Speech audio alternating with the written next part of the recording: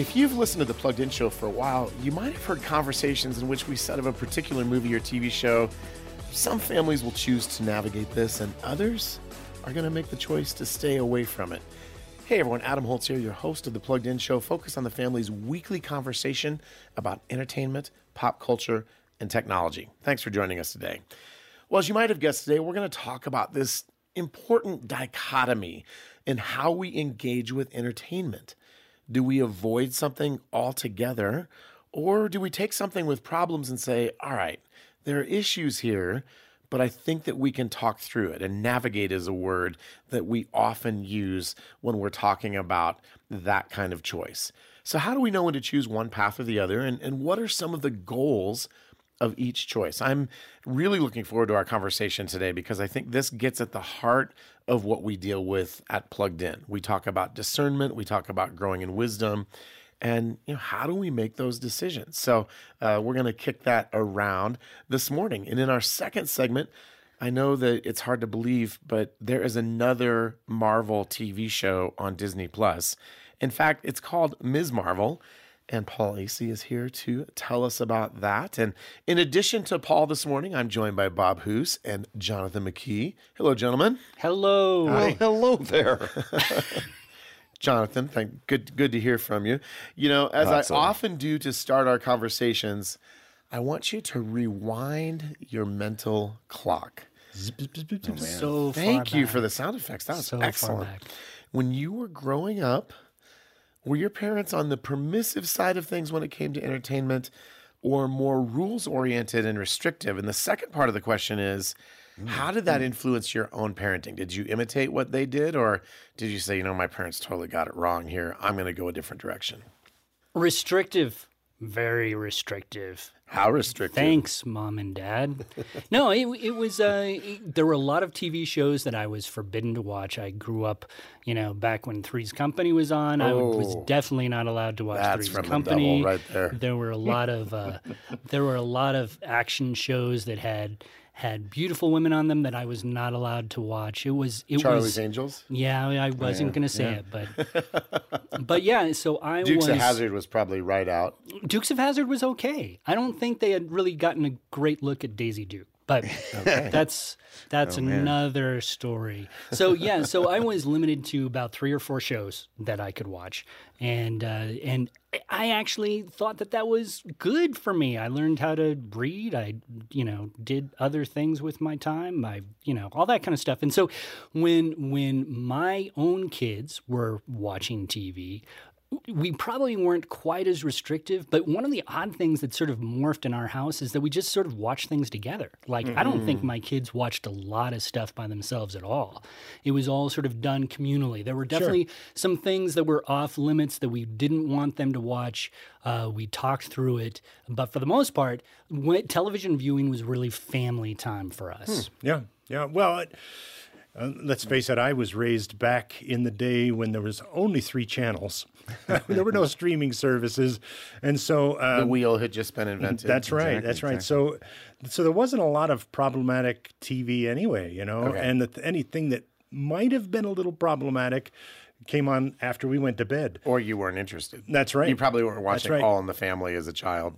No. And in fact, you were talking about all watching TV together, and that was a common occurrence in our house because we only had one television, and we all sat around and watched that TV show or whatever might be on, the Ed Sullivan Show or whatever.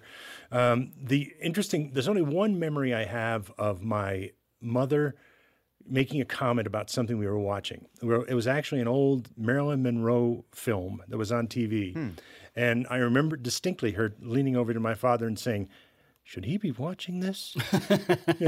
And that was the only question that was ever raised because I was watching it fairly closely. And and then years later, as a parent myself, I think I was fairly middle of the road in most cases. As they were getting older, there were more of these sources, and I tried to keep them away from anything really problematic. But I was in the age when video games were considered to be a real problem. And yet my kids and I played video games. Okay. So I guess you can measure it that way.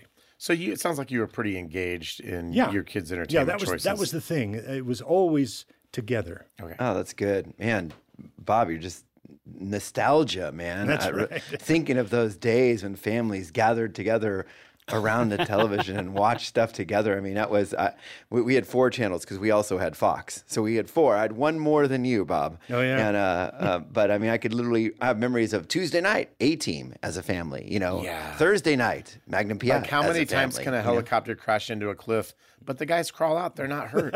Yeah, exactly. I love that about the A-Team. I mean, but I digress. Oh, no. I remember watching The Incredible Hulk together. I remember, or Sunday night at the movies, on TV, because that's where you could watch movies on TV, and it was whatever movie edited for television, and we used to watch it as a family. So I think that continued a little bit with us as a family because we did gather together around that buck. So I love that part. I think the part that was hard for me growing up is there was times growing up where the answer was no. Why? Because I said so. And it was just like, I didn't know. And then as I got older, all of a sudden it was like, the answer is yes. Why? Because you're older, And it was more of the phasing of like, well, wait a sec. When did I grow out of the no because I said so to the now it's okay? And I didn't know when those stages ended. And that's a fascinating subject. I'm kind of working on a writing project on that right now. I struggled with that in my own parenting. I did so much of that wrong. And that's been a learning curve for sure, and interesting topic for discussion. Sort of what we're talking about today. Yeah, right? no, that's exactly what we're talking about today, because I think for a lot of us, it's sort of an intuitive thing. And I'm going to say more about that in a minute. I think with my own kids, I'm a mixed bag. And my wife and I probably are a mixed bag of between permissive and restrictive. And like most parents, I think we have pain points where we're like, no, we're not going to do that. Or things where it's like, okay, I guess that's okay. And with my son is of the 3 probably the most interested in music. And so we spend a lot of time listening to music together, talking about lyrics. We'll have conversations like, Bud, talk to me about how you think the problems in Muse are different than the problems with Def Leppard, and we'll talk about the lyrics. But it gets at the question that you're talking about, Jonathan. Like, when do you go from no, we're not watching that as a family to okay? And I have another example as we lead into our main conversation today. For a long time with my son, one of the battles we fought was that all of his friends were seeing the Marvel movies. Right. And seeing them like 7, 8, 9 years old. And the only thing I could figure is that parents thought, oh, it's a superhero movie. Right. How bad could it be? And they weren't paying attention. And my biggest concern when he was at that age was the language. Yes. And they're not dripping with language problems, but if you've seen any of the Marvel movies, they all have some profanity. And that was my pain point. And I would say, but I just don't think you're at a point where we're going to watch those. And I know your friends are watching them, but we're not going to go there yet. And I think we finally watched our first one right before he turned 12. So, full disclosure, we didn't make it to 13 either. And the Marvel movies are rated PG-13 pretty much end to end. But that was a point of just counterculture for us. Well, and let's face it, that whole language creep, in acceptable films is continuing to grow and grow and grow. And in a way, I've always thought that, and I may be wrong, but when you talk about the chicken or the egg sort of thing, I've always thought that it's the media that we watch where the language has become worse and worse. Yep. And that has been a very strong cause for our language in society getting worse and worse. I mean, I remember as a kid in school, there were some kids that sort of swore here and there, but it was occasional. It wasn't and it was constant. Like, oh, that's bad. Yeah. I mean, because I was one of those kids who said, I will not do that. I will not use rough language. And it was my own decision. It wasn't my parents saying, you shall not. It was me deciding it. But there were very few kids around me that were using it. Yeah. Jonathan? Bob, I think you're spot on about media's influence there, because I think entertainment media, not so much that it's got worse, like that you can't go back to the 90s or 80s and find movies with horrible language. Right. I think it's the access to this unedited content, because now, of course, young people carry devices in their back pockets that freely stream all this stuff. And even 10 years ago when I was doing parent workshops, the music discussion was kind of about what are your kids downloading from iTunes and and it sounds like a dinosaur conversation now. Yeah, it is funny. And now it's all there. It's all streaming. And now their role models that are in their back pockets are these adults who are speaking freely with no regard to the fact that 12-year-olds and 10-year-olds are sitting there listening to every word. So I think it's definitely where, we've talked about on this podcast, entertainment media is a map and it's a mirror. Yeah, in some ways it reflects what's going on in society, but I think in this case it truly has been a map where young people are learning my role models talk like this, and it just starts to slip out of their mouths. Well, and I remember, and I don't want to digress into music too much, but music is a huge thing. And I'm going to date myself a little bit here. I remember when Appetite for Destruction came out, Guns N' Roses album in 1987, and it had a couple F words on it. And they felt jarring. They felt shocking almost. And now we have teenage female pop stars casually dropping the F word, in multiple songs. As an adjective. An adjective. Well, exactly. And my point is, not only are we not shocked about it anymore, but it just feels normal. Yeah. And so I think, again, bringing us back to our main conversation, how do we begin to make those choices about when we go from saying, no, I don't want you to be exposed to that, to, okay, we can go there. And even with my own example with Marvel, I would love to say I had some concrete principle in mind, but it was like Jonathan said in the icebreaker question at the beginning, one day it was out of bounds, and one day I felt like intuitively, okay, I think we're okay with this or ready for this, but what does that even mean? So let's talk about that. How do we begin to make that transition from protectors to coaches, which is, I think, the word Jonathan used. Jonathan? Well, I think one thing that's scary about our own intuition too is that sometimes we might have a feel of, my 11-year-old's feeling very mature. He said some very mature things lately and stuff like that. And I think one thing we should realize is you also mentioned earlier, we don't know everything that's going on. No, that's exactly right. We don't know everything that's on these devices. And when you've got every mental health expert out there at least agreeing on something like no phones in the bedroom, but yet 79% of parents let kids have their phones in their bedroom. And we've got 12-year-olds who shouldn't even be on social media. They had to lie about their age. They're up all night watching this in their bedrooms. And mom and dad didn't realize that, little Brian has access to all this stuff. When they kind of felt that intuition that maybe they should let Brian do this, we've got to rely a little bit more than just our intuition. I mean, that's my 2 cents. I could be wrong there, but I think we got to research a little more. And that doesn't mean squash down, circle around, and all of a sudden don't let our kids do anything.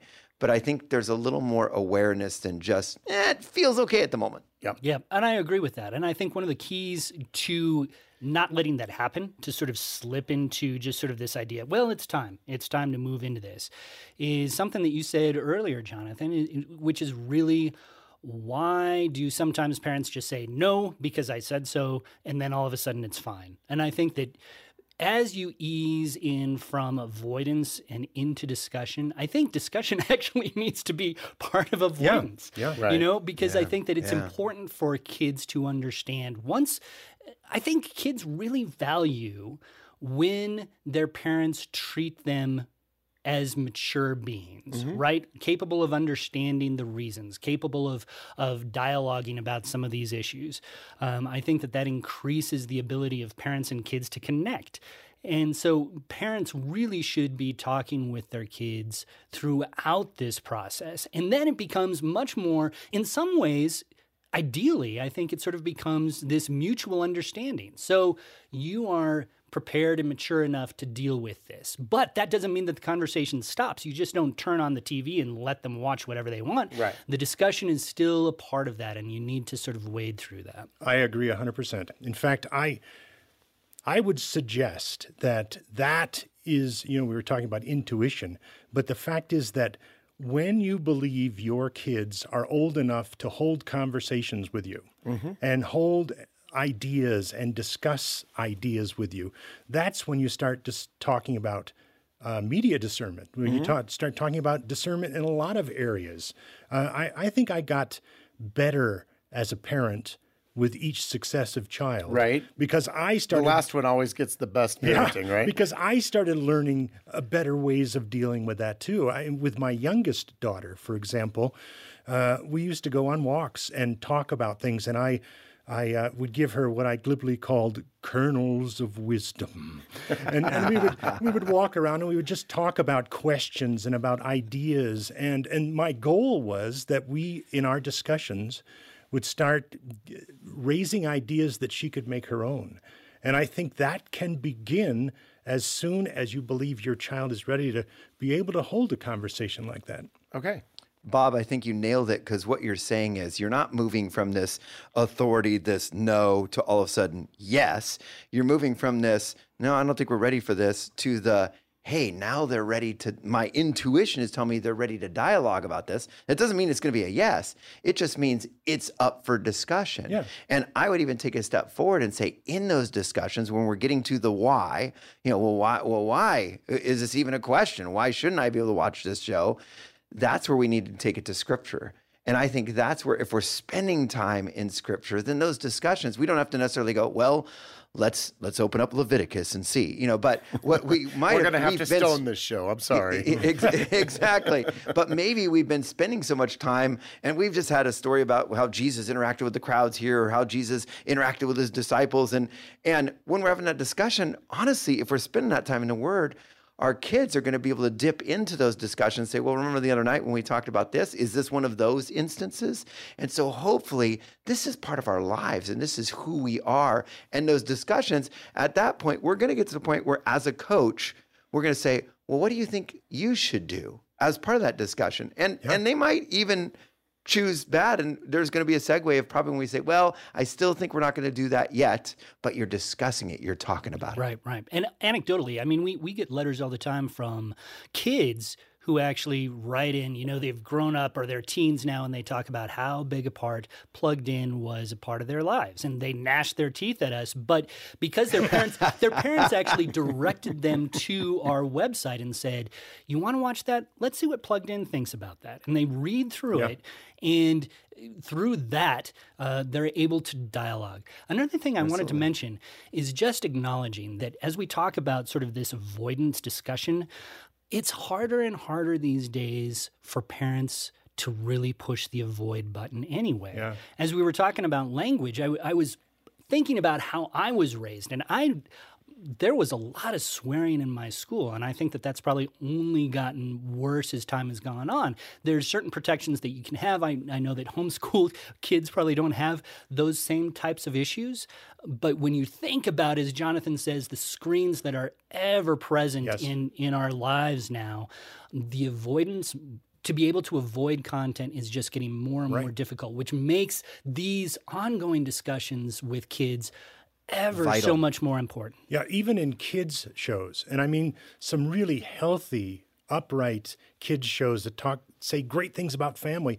Even in those, you will find content. It may not be overt, or more covert and in the background, but it's still there. Mm-hmm. And we have to address it. I think you're absolutely correct. I think it is important for us as parents, as coaches, to address the idea that anything you consume, whether it's a video game, whether it's a TV show, a commercial, a TikTok video, there's going to be certain messages in there. They may not be in your face messages, but there are messages, and we need to figure out how to deal with those.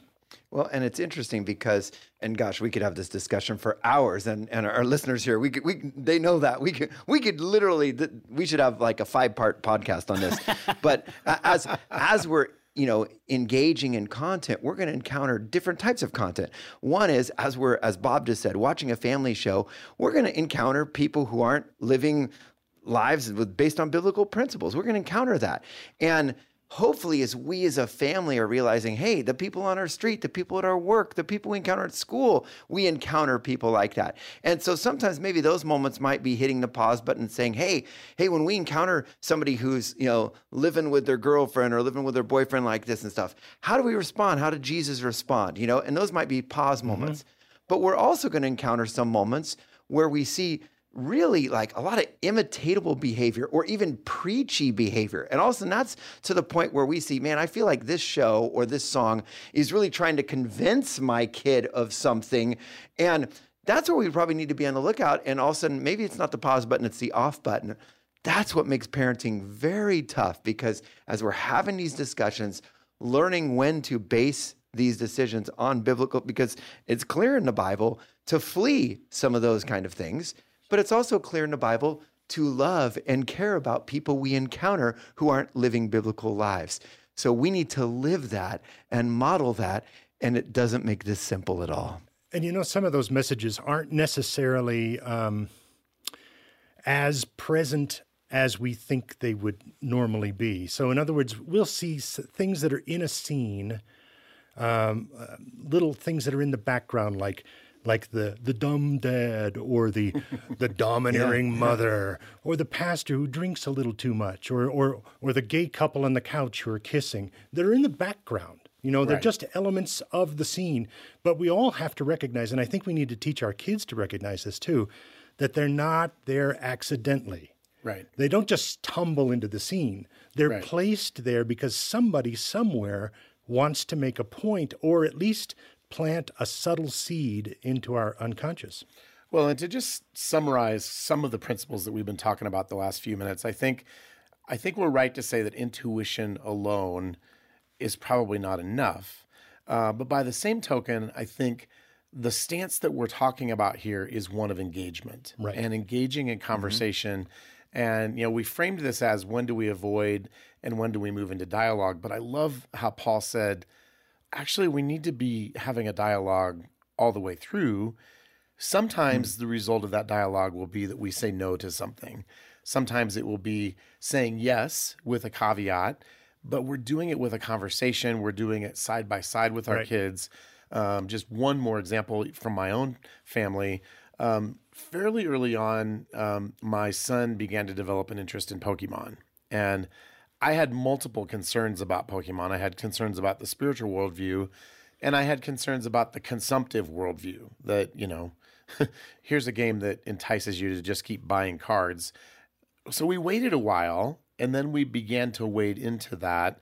And I said, okay, but we're going to talk about the worldview here. We're going to talk about some of the spirituality. And actually, the spirituality in Pokemon is relatively benign. It's not super dark or occult, but it's different than a Christian worldview. And so we talked about that, and we were driving to school one day, and he had just watched an episode, and he said, Dad, Ash made this really sacrificial choice, just like Jesus made a sacrifice for us. And so that was a gratifying moment that he was able to connect those dots. Sure. Because we're talking about worldview stuff. And that's an example that makes me look good. It doesn't always go that way, right? But if we're engaged, if we're talking, if we're bringing those biblical principles in, what it models to our kids is there's a constant dialogue between our faith and the world and the influences that are there. And it doesn't mean that our kids are always going to make the right decisions. Sometimes they may get sucked into something because their friends are watching it. Sometimes they may fall into temptation to, look at something that they know they shouldn't. But if we have that open communication as they make more and more of their choices, we continue to have that conversation that moves from we're setting all the boundaries to we're going to coach you, again, to use Jonathan's word, in how to do this. And hopefully by the time they leave home, they're at a point where we have a level of confidence that they can navigate the things coming at them. I think that is the goal. So, Jonathan, you're right. I think we could have 5 podcasts on this, but we're going to bring our conversation on this one to a close right here. Thanks, guys. Well, in our second segment today, Paul Asay is going to be telling us about Marvel's latest series on Disney+. It's called Ms. Marvel. Now, if you are a huge Marvel Comics fan, you probably know that Ms. Marvel first showed up as a character in the late 1970s. Marvel has, in the last few years, rebooted the Ms. Marvel character, and she's pretty different than the one that we saw in the late 1970s. So, Paul, what is going on with this new show, Ms. Marvel? Ms. Marvel, yes. The character that we meet in the show, her name is Kamala Khan. She is a teenager who is struggling a little bit with just dealing with teen stuff, right? She's kind of like Spider-Man back in the day. It really feels a lot like Spider-Man, and even the Spider-Man movies. You see that she's a little bit on the periphery of the whole high school scene. She's trying to get to know herself. She's trying to deal with her family, please her family's high expectations, da-da-da-da-da-da. In the course of her childhood, her teendom, she wants to go to this big Comic-Con-like thing, only it's quote unquote real. It's Avengers Con, right? So it's this so like salute. The Avengers will actually be there? No Avengers are actually there, but it is sort of a fan event complete with cosplay. So she's really excited about dressing up in her Captain Marvel outfit because that's her favorite superhero. Her parents do not want her to go because, Captain Marvel's outfit is a little bit tight. They are very conservative. They don't want that to happen. They'd be good plugged-in parents. We'll get to that. But she sneaks off anyway, and she takes this mysterious bangle that belonged to her grandmother. What's a bangle? Great-grandmother. Sort of a bracelet type of thing. All right. So it almost looks like a Wonder Woman going to DC, her bracelets that bounce bullets off and all that kind of stuff. So she brings this, she puts it on, and she realizes that it gives her, or brings out rather, some super heroic powers. And she discovers this while she's on stage competing, for her the cosplay award. So what we're seeing right now, we've only seen the first 2 episodes, but what we're seeing right now is essentially her growing familiar with these new superpowers of hers. And in a way, it becomes sort of this coming of age story because there's this tension between. Poignant? Not poignant yet. That's my favorite kind, poignant coming of age stories. But it really does talk about the struggle between trying to please your parents, really do what they raised you to do, and being what she wants to do, being her own person, and sometimes being a little rebellious as she does it. So what makes her kind of unique in the Marvel universe in terms of her background and family situation? So she is the first Islamic character within the Marvel Cinematic Universe. Her family is Muslim. Their whole social circle sort of revolves around the mosque. So you have these new quote-unquote spiritual elements in play. One of the interesting things, and one of the things actually that I really liked about this, is it shows, it gives us sort of an insight of how Islam really plays out in an American family. Kamala, she is not a devout Muslim, and as such, she reminds me a little bit of how I sort of might have dealt with Christianity as I was growing up, where it's part of your life, it's part of your family. Sure, it's a little bit important, but you've got a lot more important things like tests and relationships and all this kind of stuff. Bangles. So you have these elements where it feels like, oftentimes, I think in our society, when we are dealing with characters or people who have a different faith than us, that faith becomes their defining characteristic. This is just one of many things that makes Kamala Kamala. We've been pretty positive so far. Are there concerns that parents need to be aware of? I mean, I don't know that it's a concern, but obviously having a conversation about the depiction of Islam might be one thing that the parents want to talk about, but are there other things in the mix here that got your attention? Well, as you say, when you're talking about these Marvel shows, there's always a little bit of swearing. Now, I think that so far in the Ms. Marvel show, we see less of that than we typically do. This one really seems geared toward a younger audience. It's geared toward a younger audience. Yes, it is. It's very fair. It feels more innocent in some ways than a lot of the other shows that we've seen. But you do have some swearing to navigate. And then, of course, you have the issue of religion, right? And I know that that's going to be, for me, it actually harkens back to what we discussed earlier, that point of avoidance and discussion. I can understand why some Christian families would want to maybe steer clear of this show just because of that element. But I think it also gives parents who feel like they can sort of navigate that a great conduit to talk about people of different faiths, different beliefs. It allows you to actually talk more openly in an odd sort of way about our own faith. How that manifests in our own lives. So I think that it can be a nice jumping off point. Now, there are some other elements that we should... What about, is there superhero violence? I mean, it's sort of a superhero show, kind of. It is a superhero show, kind of, and I would assume that violence is going to be a big part of it. So far, it's been pretty light. You have one character gets thrown around at Comic-Con just because of... That happened to me once. Yeah, it's just, AvengerCon, excuse me. You have another child who falls from a very high place and needs to be saved. So you have some elements of that. And I would imagine that, as is typical with Marvel stories, the violence will be ratcheted up as the show goes on. But so far, it's been pretty light on violence. All right. Another thing that I should probably mention is that there is some romance involved, of course. You have some romantic tension. Kamala has a crush on a guy. One of her best friends has a crush on her. There is also a character that we've already met. Her name is Zoe, who in the comics is gay. So that is something that may be developed in this show. We haven't seen it yet within the first 2 episodes, but it's something that parents should be aware of for sure. All right. Well, Paul, thanks for bringing us up to speed on everything we know about Ms. Marvel at this moment, and we'll keep an eye on it for you. Well, now it's time for a part of our show we call Pop Culture Connection. Each week, our producer, Ashley, she comes at us with these questions that, have something to do with pop culture, and hopefully they're not so easy that we can just, rattle off 15 answers to them. And the goal is to answer the question with as many different points as possible. Mm-hmm. And, I thought the goal was to beat Jonathan. I thought the goal was to beat Paul. Anyway, I thought the goal was to answer it wisely and slowly. With special points given by Ashley. I don't know what's up with that. Sometimes. Don't make me sing the song. All right, Jonathan, I'm going to have you go first this week. Oh, well, there we go. Let's just set that bar right away. Jonathan is remarkably adept at this game. Last podcast, I think I got 1 because I think I chose, let's just hone right in on one wise answer and expand on it as much as possible. Right, so there was a lot of wisdom, but a low score in the end. Yeah, that's exactly it. All right, Jonathan, are you ready for your question? I don't know, but I'm here.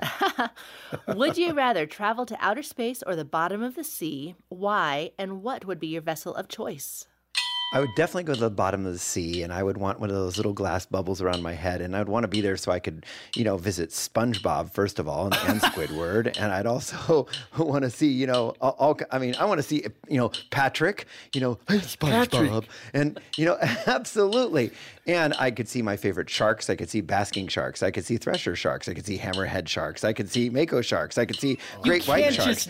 I could see all kinds of manta rays. I could see all kinds of sea anemones. I could see... You don't get a point for just different types of sharks. Yes, I do. You do not. Paul, I hate to break it to you, but he might get an automatic win just for working Mako Shark into his answer. Well, that was lovely. With the fastest shark clocked up to 70 miles per hour. Basking sharks, for the record, are my favorite shark. Oh, man. Basking shark doesn't even have teeth. It's a different podcast for a different time. It's a filter feed, like the whale shark. Yes. So, Jonathan, I counted 5 points for you. Oh, what a rip! What a rip! All right. And if you think Jonathan's been ripped off, then you need to get in touch with us here at Plugged In and let us know. Please do. Come on, listeners. Help me here. Help me. All right. Paul, let's have you go next. Oh, my goodness. For the record, I would also go down to the bottom of the sea. Yeah, well, absolutely. You're getting a different question, bro. And your question to see lots of different types of sharks. Why do you like basking sharks? Oh.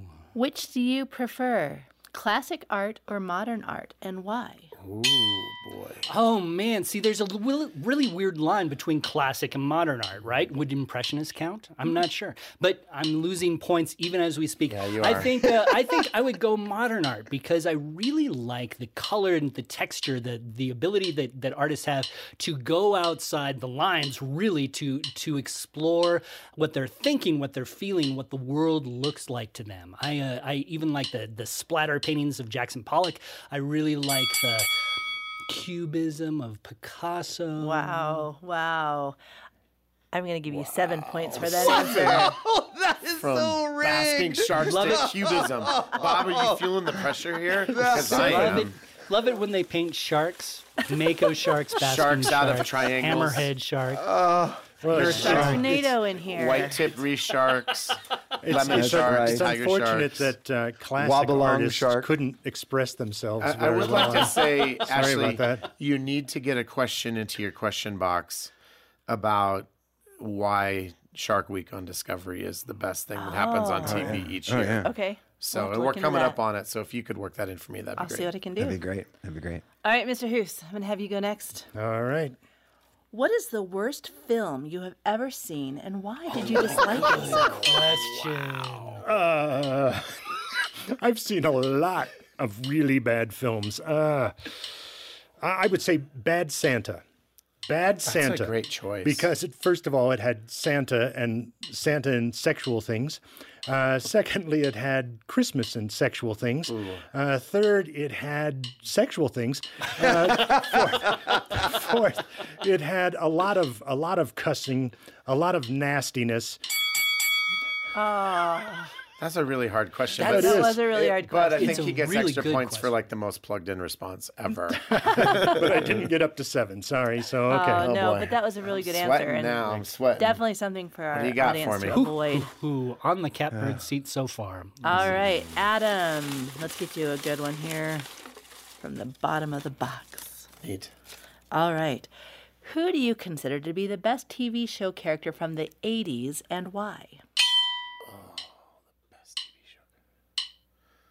Well, it's got to be Michael Knight, right? David Hasselhoff, because he's got the hair, he's got the jacket, he has a car that talks named Kit, which is Knight Industries something with 2 T's. He when Hasselhoff shows up, you're like, I just want to be like him when I grow up. At least that's how you felt when you were 13. Maybe not so much now. Plus, don't hassle the Hoff. There you go. I like how you said something with 2 T's. You didn't get any. I was like, because those specifics Well, were it's very Knight important. Industries. I don't know what the 2 T's are. It's an acronym. Oh yeah. Well, maybe somebody could let us know. 10,000.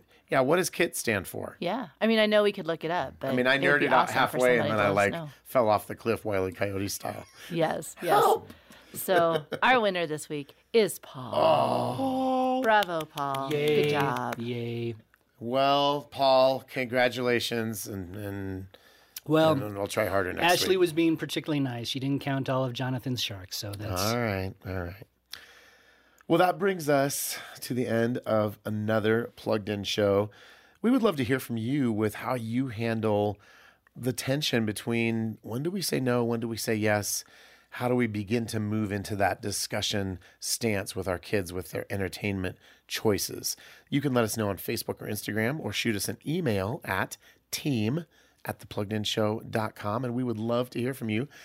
And we'd also like to say thank you for being a part of our Plugged In Show family. So today, for a gift of any amount, we'll send you a copy of Jonathan McKee's book, Parenting Generation Screen, Guiding Your Kids to Be Wise in a Digital World. You'll find a link to order that book in the episode notes for today's show, as well as on the corresponding Plugged In blog entry for our conversation, where you'll also find links to everything else that we have talked about today. Or you can just give us a call to order that book at 800-A-FAMILY. Well, thanks again for spending some time with us this week, and we hope to join you again next week on another episode of The Plugged In Show.